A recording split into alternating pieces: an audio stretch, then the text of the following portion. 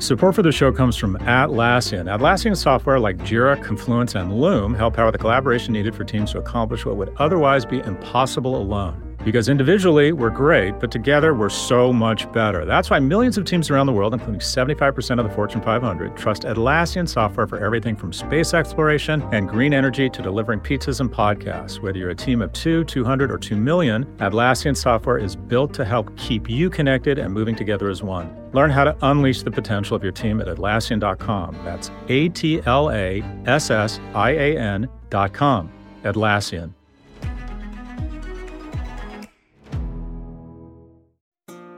This episode is brought to you by State Farm. If you're a small business owner, you know that it isn't just your business, it's your life. And whatever your business might be, you want someone who understands. That's why you might want to check out State Farm's small business insurance. Why? Because State Farm agents are small business owners too, living and working in your community. That means they know what it takes to help you personalize your policies for your small business needs. Like a good neighbor, State Farm is there. Talk to your local agent today. Episode 162. The first James Bond film, Dr. No, premiered in 1962. People born in 1962, Jim Carrey, John Bon Jovi, and Tom Cruise. I call Big Ed and the Twins, no joke, Tom Cruise. They do all their own stunts, are totally unpredictable, and I use a camera to make them seem bigger. Son, your ego is writing checks your body can't cash. Go, go, go!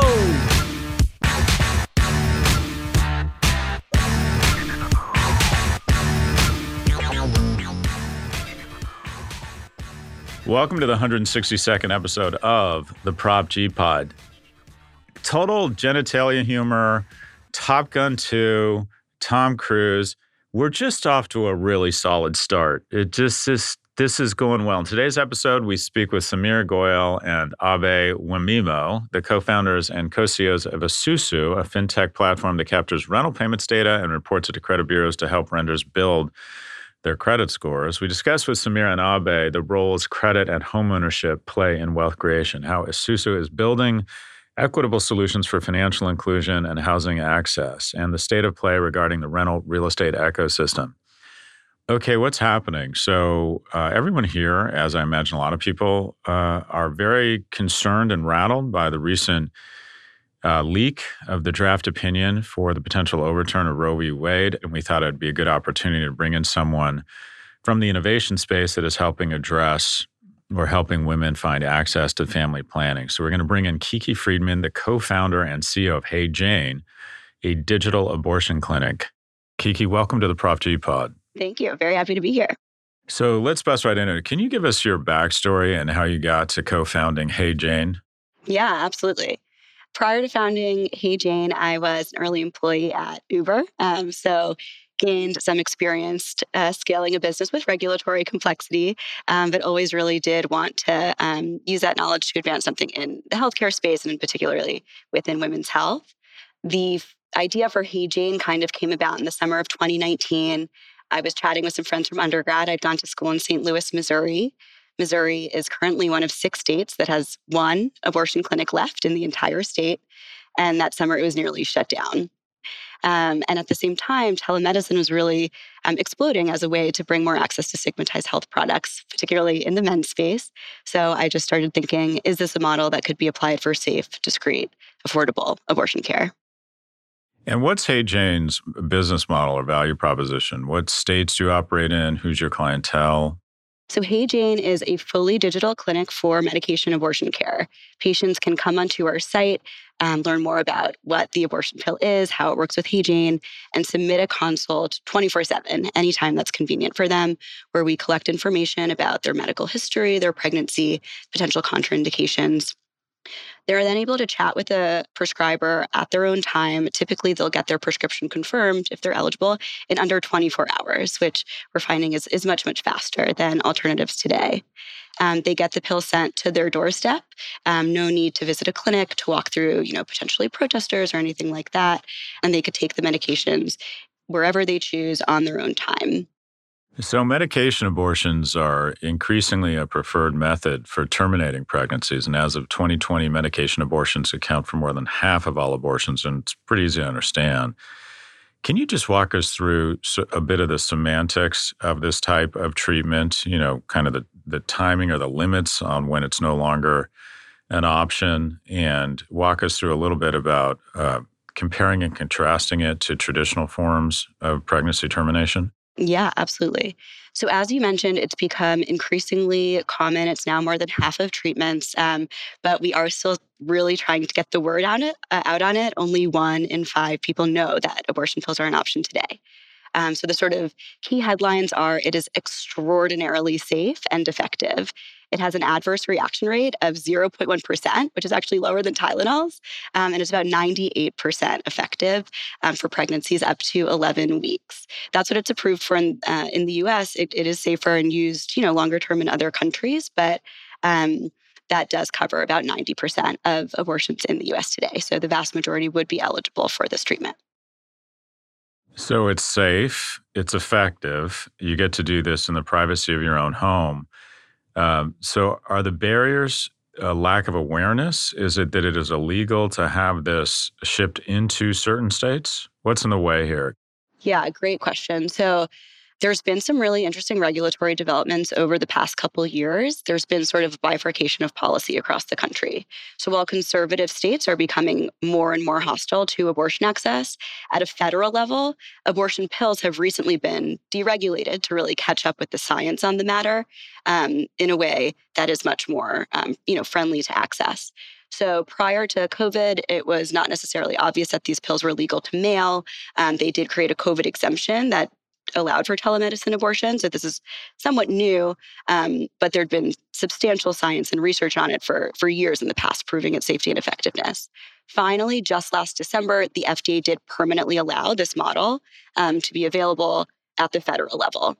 Now, unfortunately, states can still choose to override that, and there are 18 states today that have banned telemedicine abortion, despite all of the science in its favor. And just to review some statistics, just to make sure I have them right, the vast majority of pregnancies that are terminated before 12 weeks. The majority of people who terminate a pregnancy already have children, and the majority of people who terminate a pregnancy cite an unreliable partner as the reason for them deciding not to carry the child to term. Are those accurate statements? Yep, that's all exactly right. And there's been some really interesting research coming out. One in particular called the Turnaway Study that's really measured the impact of turning away people from access to care. We're seeing that they're 3 times more likely to be unemployed, 4 times more likely to have a household income that's below the federal poverty level. And I saw another recent study too, just calling out that this does affect people across the gender spectrum who may not be able to get pregnant themselves. There was some data that showed young men under the age of 20 whose partner was denied an abortion for an unintended pregnancy were only a quarter as likely to graduate from high school and only half as likely to graduate from college. So the ramifications from this are incredibly broad across society. So Hey Jane has raised $3.6 million in seed funding so far. And I think to myself, this feels like a good business, and it feels like there's financial assistance, great value proposition. I guess the question is are there other, I'm talking about the business now, are there other adjacents you could go into such that you could turn those customers into kind of greater lifetime value or more consistent customers? Yes, absolutely. So we've sort of seen 2 really interesting learnings here in our little over a year of operating. So one is that, like I mentioned, Hey Jane offers a full suite of support. We have an emotional support and community support wraparound to this core critical stigmatized, medical product. As a result of that, we've been seeing NPS from our patients of 92, Net Promoter Score, an indication of customer satisfaction. The healthcare average is 9. So we are about 10x that. And, some of the leading existing telemedicine digital clinics are in the 70s. Of course, there are a number of services that we're considering offering to them. We just launched birth control and have plans to expand into other primary care needs. So we have a lot of young men who listen to the podcast, Kiki, and I just want to sort of review here that this type of medication abortion is fairly inexpensive. If somebody can't afford it, there's financial assistance, that even if they live in a state where they're not allowed to take delivery, they can get consulting on how they can find access to a medication abortion. It can be done in the privacy of your own home. It's safer than Tylenol. And you said it's 98% effective? That's right. One of the things we talk about is that men, specifically young men who are in the business of pregnancy, need to take more responsibility for this. And that this is a great way to do that, and that is to spread the word about options available to women should they become pregnant. And this sounds like a fantastic, practical, low-cost way of addressing the issue. Anyways, Kiki, we appreciate your time and your good work in helping us to break down how we go about this. Kiki Friedman is the co-founder and CEO of Hey Jane, a digital abortion clinic. I can't tell you how much I hope that you and this firm are successful, Kiki. Thank you, Scott. I really appreciate it. Stay with us. We'll be right back for our conversation with Samir Goyal and Abe Wamimo. This episode is brought to you by State Farm. You've heard it before. Like a good neighbor, State Farm is there. But it's more than just a tagline, because State Farm agents are small business owners themselves who live and work in your community. And if you're in the market for small business insurance, who better to work with than an agent who understands what it takes? State Farm agents can help you create a personalized insurance plan that fits your small business needs and budget. Talk to your local State Farm agent today about small business insurance. Like a good neighbor, State Farm is there.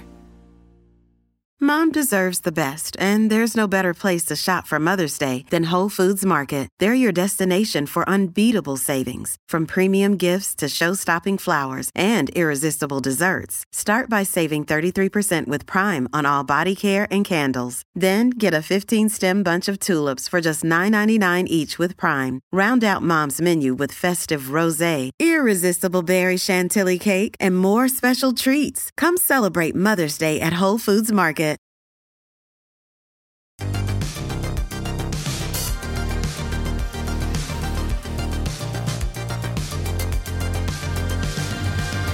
Welcome back. Here's our conversation with Samir Goyal and Abe Wamimo, the co-founders and co-CEOs of Esusu, a fintech platform that helps renters get their rent reported to help build their credit scores.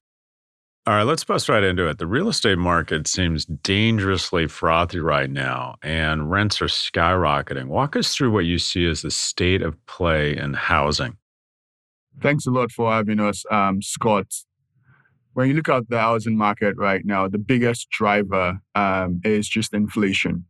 We have record 40-year high inflation that we have to contend with. And when you think from a transaction standpoint and a deal perspective, that drives up, interest rates. So when our property managers and asset managers are going into deals on different parts of the spectrum, either from the government-sponsored entities like Freddie and Fannie, or from traditional financing, when rates goes up, the spread becomes really, really wide, and it becomes very, very difficult for different parties to make money. So that's really the root cause of what we are seeing in the marketplace of a frothy real estate market. And then the downside pressure we're seeing is obviously increase in rent. In New York City, we had a 2 to 4% proposal on rent increase that we have to contend with. It's just a derivative of a high inflationary environment, which is expected. But due to the inelastic nature of rent, we need to find other ways to make sure we keep people in their homes and at the same time continue to generate returns for investors from a real estate perspective. Yeah, I think I read somewhere that 1 and 2 bedroom rental units are up 20 and 28% on average nationally, which is just extraordinary. It feels as if, it's a perfect storm. So it's got to be more than some inflation. It's got to be a supply chain problem, I would think. Why is there not more housing stock coming online? Yeah, Scott, that's a great question. One of the other things, in addition to inflation, to your point, is just the rising cost of real estate construction and development. So a lot of the materials used in that process are expensive, right? The cost of all those construction materials have skyrocketed, especially in Tier 1 and Tier 2 cities. And so what we're finding in real estate is a lot of developers are focusing on only Class A or luxury developments because that's where that kind of cost of construction can be met with higher rents. And as a result, there's more and more pressure being put on kind of public housing, LIHTC or affordable housing credits for development. And that's what's contributing to a big kind of missing middle of housing shortage. And then we've also just deferred kind of construction and development in kind of markets outside of our tier one cities like New York, LA, and San Francisco. And so across the nation, we're seeing a housing shortage, especially with all the kind of movement that happened during the pandemic the past year or two. Yeah, I think one thing I would also add, Scott, is if we go down memory lane, since sequel to the 2008 financial crisis, we sort of had the shock of not building as much as we did prior to the financial crisis. So you look at demand and supply, we're short of 4 million rental units or housing in the United States. And that's been sort of compounded since the financial crisis. So the law of demand and supply, high demand, low supply of housing. And this, compounding issue has to do with what Samir talked about from a construction standpoint. But we also have to deal with this inflationary environment, which is not making it easy for us to catch up from a housing stock perspective. So it's a plethora of issues. The pandemic has a lot to play with it. But the root cause we have to actually talk about is inflation and what happened sequel to the 2008 financial crisis. So tell us about how Esusu tackles these challenges. Yeah, absolutely. So taking a step back, Abby and I started Esusu maybe 4 years ago now after spending some time in corporate America. And to just tell you a little bit about what we do, I think it's important that we share our stories and what led us to build Esusu. And so for me, I grew up in an immigrant family from New Delhi, India. And a lot of my upbringing was watching my parents work miracles with no credit and limited access to financial resources so that I could have some of the opportunities I've been afforded. And so inspired by that and Abe's story, which you'll hear in a minute, our core ethos has always been, no matter where you come from, the color of your skin or your financial identity, it shouldn't determine where you end up in life. And how that intersects with the real estate industry is we built a platform where we partner with large owners and operators of multifamily or single family real estate. And we do three things for them. The first is that when renters pay rent on time, we report that data into the credit bureau so that renters can build and establish credit while landlords get on-time payments. The second is when renters fall behind on rent, we pair them with zero interest loans paid directly to the landlord, which helps keep people in their homes and keeps our landlords' cash flow healthy. And then finally, we kind of tie it all together with an analytics platform, really tracking the ESG impact our partners are having. And so through that platform, we now cover about 2.5 million rental units across all 50 states. And so we're able to see a lot of these trends around supply and demand, inflation, rent increases firsthand from our user base of renters and landlords. So I'll let Abby share a little about himself and kind of dig in as to how this intersects with the problems that you outlined. Yeah, thanks a lot, Samir. Scott, my story started in the slums of Lagos, Nigeria. I was born there. My mother raised me and I lost my father at the age of 2. One thing my mother fundamentally believed in was the importance of education. So she afforded my school fees to one of the finest high schools in the land, which essentially opened my eyes and led me to this magical place called America. I immigrated from 80-degree weather in Lagos to negative 22 degrees in Minnesota. During that transition, something important happened. I did not have a credit score, walked into one of the biggest financial institutions in Minneapolis to borrow money, was turned away and had to go borrow money at over 400% interest rate from a payday loan lender.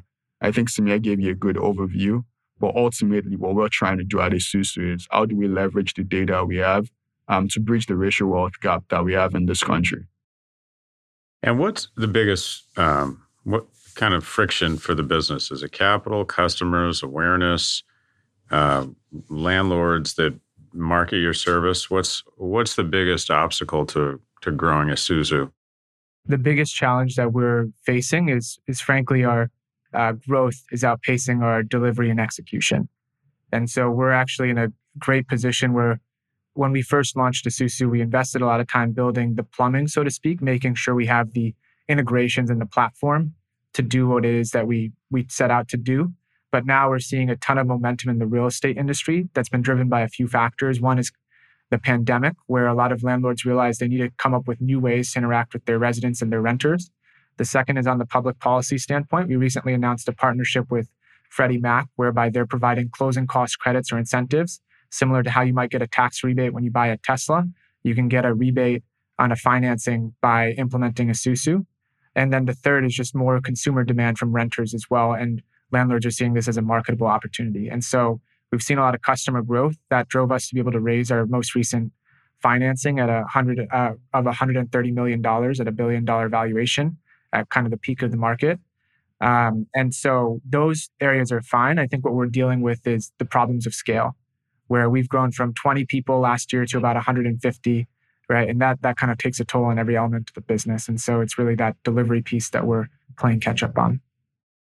And so what is the business model? Do these organizations pay you to create the infrastructure such that you can develop a different form of credit scoring? Correct, Scott. So our property managers and asset managers pay us $2 per unit per month and a $3,500 setup fee. So that cost essentially covers the platform for reporting rental data, providing access to this microloans for their residents, and then giving them a platform they can use to substantiate their ESG initiatives. Got it. And just going back to some of the macro factors we were discussing, it feels as if a homeless bomb is about to detonate. If you have rents up 20 and 28%, despite all the hair on fire in the media that frontline workers are getting 10 and 12% raises, their purchasing power in housing, as far as I can tell, is going down. Aren't we just going to see homeless encampments across America? This is exactly what we're concerned about. And this is particularly challenging because it costs a lot of taxpayer dollars to help rehabilitate people that are homeless. Because in a city like New York, it can cost about $100,000, right? And there's potential lifelong impact that can happen just from experiencing homelessness. And so one of the reasons why initiatives like the rent relief that the government provided were important, but we need to do more. We haven't necessarily gotten ourselves out of the pandemic, and we're facing this potentially long, cold recession. And we need to make sure that we have both kind of private market solutions and public policy solutions to create that safety net. At Esusu, that's one of the reasons we're seeing such a big uptick in our engagement, is because we have that 0% interest loan program, right? It's not a handout, but it gives someone a fighting chance if they have a job loss, a health emergency, or some other sort of unexpected life event to kind of keep a roof over their heads. So that's what we're trying to do, but we need kind of all hands on deck to really make sure we don't have this crisis. And give us the backstory. I heard a little bit about where you guys were born and raised. Talk a little bit about your professional backgrounds that led you to Esusu. Absolutely, Scott. So my professional background, when I came to the United States, started my journey as an entrepreneur building, affordable water infrastructure in developing countries. Came to New York University for my master's, and that's where I met Samir. We actually met at the Clinton Global Initiative Conference. And then I went to Goldman Sachs and PwC, really focused on mergers and acquisition. So did buy-side, sell-side deals for over $50 billion in deal value. And Samir and I, met up one day at Max Brenner's in Union Square and said we were sick and tired of, the corporate America. We could stay there. We're successful getting promoted, but we wanted to do something bigger than ourselves that could have impact from the communities that we come from. So we decided to quit and start Esusu in 2018 full-time. And the rest is history. We've seen a tremendous era of growth. But that's a little bit about our professional experience. I'll pass it to Samir to share a little bit more about it also. Thanks a lot, Abe. Scott, for my professional background, I started out working in the public sector over at the UN, and that was an enjoyable experience, but I realized I hated bureaucracy, so I sort of ran in the opposite direction. Ended up building a company in the food tech world, and that's during when Abby and I originally met at the conference that he mentioned. And then following that, spent some time in the private sector, mostly working over at LinkedIn, ultimately leading their sales strategy and operations for Europe, the Middle East, and Africa. And so during that time, we started building Esusu, put all our paychecks into getting it off the ground. And when we saw some traction, quit at the start of 2018 to focus on this full time. Now, where do you think this goes? So it's not the rental market, but I'm sort of involved in the residential market, or the I don't know what you call it, single family housing or ownership market in Southern Florida, just by virtue of the fact that's where I live. I've never seen a market this frothy. I'd just be curious what you guys project, and I realize it's regional, but the houses have doubled and tripled in Florida. And I see home ownership's gone from kind of 64 to 66 or 67%. And usually when you get up around 67 or 68, that means a bubble is about to burst. Do you guys see a collapse in the housing market? That's a thoughtful question, and you're the king of predicting collapses, and a lot of things happening. I get it wrong a lot, though. You do. If king means you keep making them despite the fact you get them wrong, yeah, I'm definitely the king. But 2-3 years out, where do you see the housing market? And let's pick markets because I know it's very regional, but New York, Florida, California, where do you see these markets? Because I live in a house that it's been my best investment through no fault of my own. It's just gone up. I thought it was overpriced. I didn't want to buy it 5 years ago. It's probably doubled or tripled in value. And I'm like, who are these people paying for this right now? So let's start there. Florida, Southern Florida, massively frothy. Do you think it just keeps going up, or do you think we're in the midst of, are all the moons lining up around another kind of boom and bust around housing? I think we're going to see a correction. It's not going to be as bad as 2008's financial crisis. I think in 2008, we got a little bit greedy. Our underwriting wasn't as solid, and we were very, very careless when we thought about the best asset class since the inception of this country. It's been, your home. But predictions on a go-forward basis, Scott, at the end of the day, we have 4 million homes short compared to the demand we have in the marketplace. Number two, like you've alluded to, you don't see a concomitant relationship between wage and the prices of rent, which is disturbing. To that end, what we are going to see is people cannot afford what they are investing in, and there's going to be a correction, especially with layoffs coming with different companies. We're seeing a massive correction in the stock market, which means you're going to have layoffs and people can afford to pay their mortgage. So these issues are compounding. And to be very, very precise and answer your question, I think we're at a breaking point, but it's not going to be as bad as 2008 financial crisis, because we talk to the underwriters, also the lenders. We are not seeing a lot of risky behavior like we saw in 2008, and that gives us hope. Yeah, the only other thing I'd add is it's just been a great capital raising environment for a long time, and that's changing. So I know in multifamily and probably to some extent single family as well, we're just seeing cost of capital be so low for all these foreign funds. So there's a ton of capital being poured into multifamily markets and single family markets, right? After 2008, you had kind of the big financial institutions, the Blackstones of the world that would kind of go into that space. But right now, cost of capital is so low that a lot of new funds, a lot of non-traditional investors are also piling in, and that macro is changing, especially because, other markets like Europe and Asia have been hit by supply chain issues and energy issues, right? And so we're seeing kind of that slowdown in just capital being poured into the market too. And so that'll slowly reduce the premiums we're seeing in addition to everything that Abby just outlined. What do you think the government's role in this? Should we have, it feels like this problem doesn't get solved without the balance sheet of the government or some sort of real, concerted approach to creating affordable housing. What would you like to see if you were advising the Biden administration? What would you like to see happen? It's a terrific question because we do have a lot of pointed guidance for the Biden administration. Number one, we need more capital put into true affordable housing. There's 4 million, housing stock right now. Shortage. We need to try as much as possible to give people in the interim solution, housing choice vouchers, so they can go to different development, not constrained by their income. Scott, if I want to go, get an affordable unit right now, I need to be earning below a certain amount of money. And if I go above that monthly sort of income, I get kicked out of my affordable unit. We need to rejigger that system because it's not working for anyone, and it perpetuates and leaves poor people poor. There's no incentive to get out of, there's no incentive for you to earn more because you want to keep a roof over your head. And when you earn more, you're kicked out.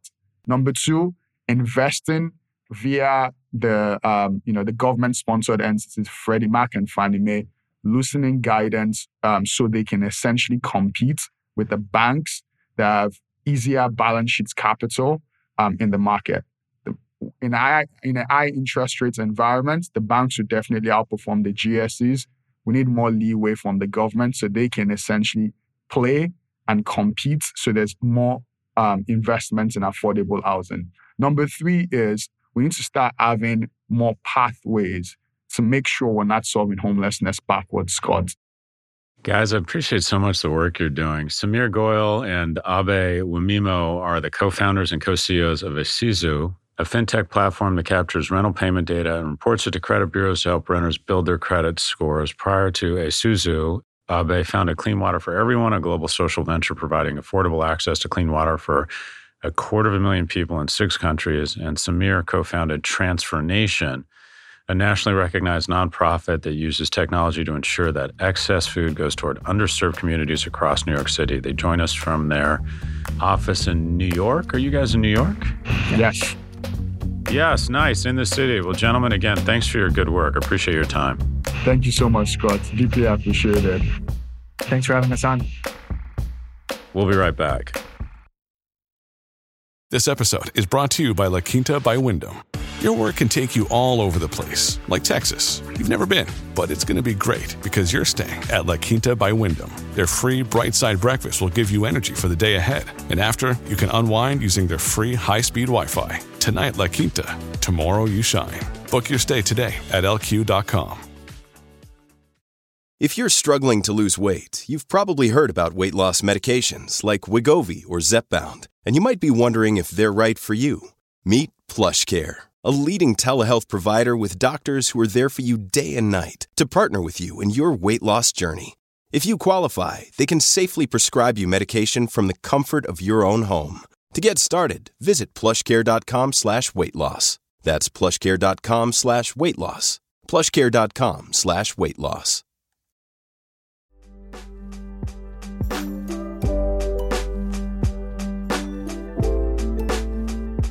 Algebra of happiness. So what does it mean to be a citizen? What does it mean to be a man? I've been thinking a lot about masculinity, and loosely speaking, I think masculinity is your ability to garner skills and strengths such that you can protect and advocate for others. That's kind of, in my mind, that's the best definition I can come up with. Also, I don't think it's solely the domain of men. I think a lot of women demonstrate really wonderful masculine qualities.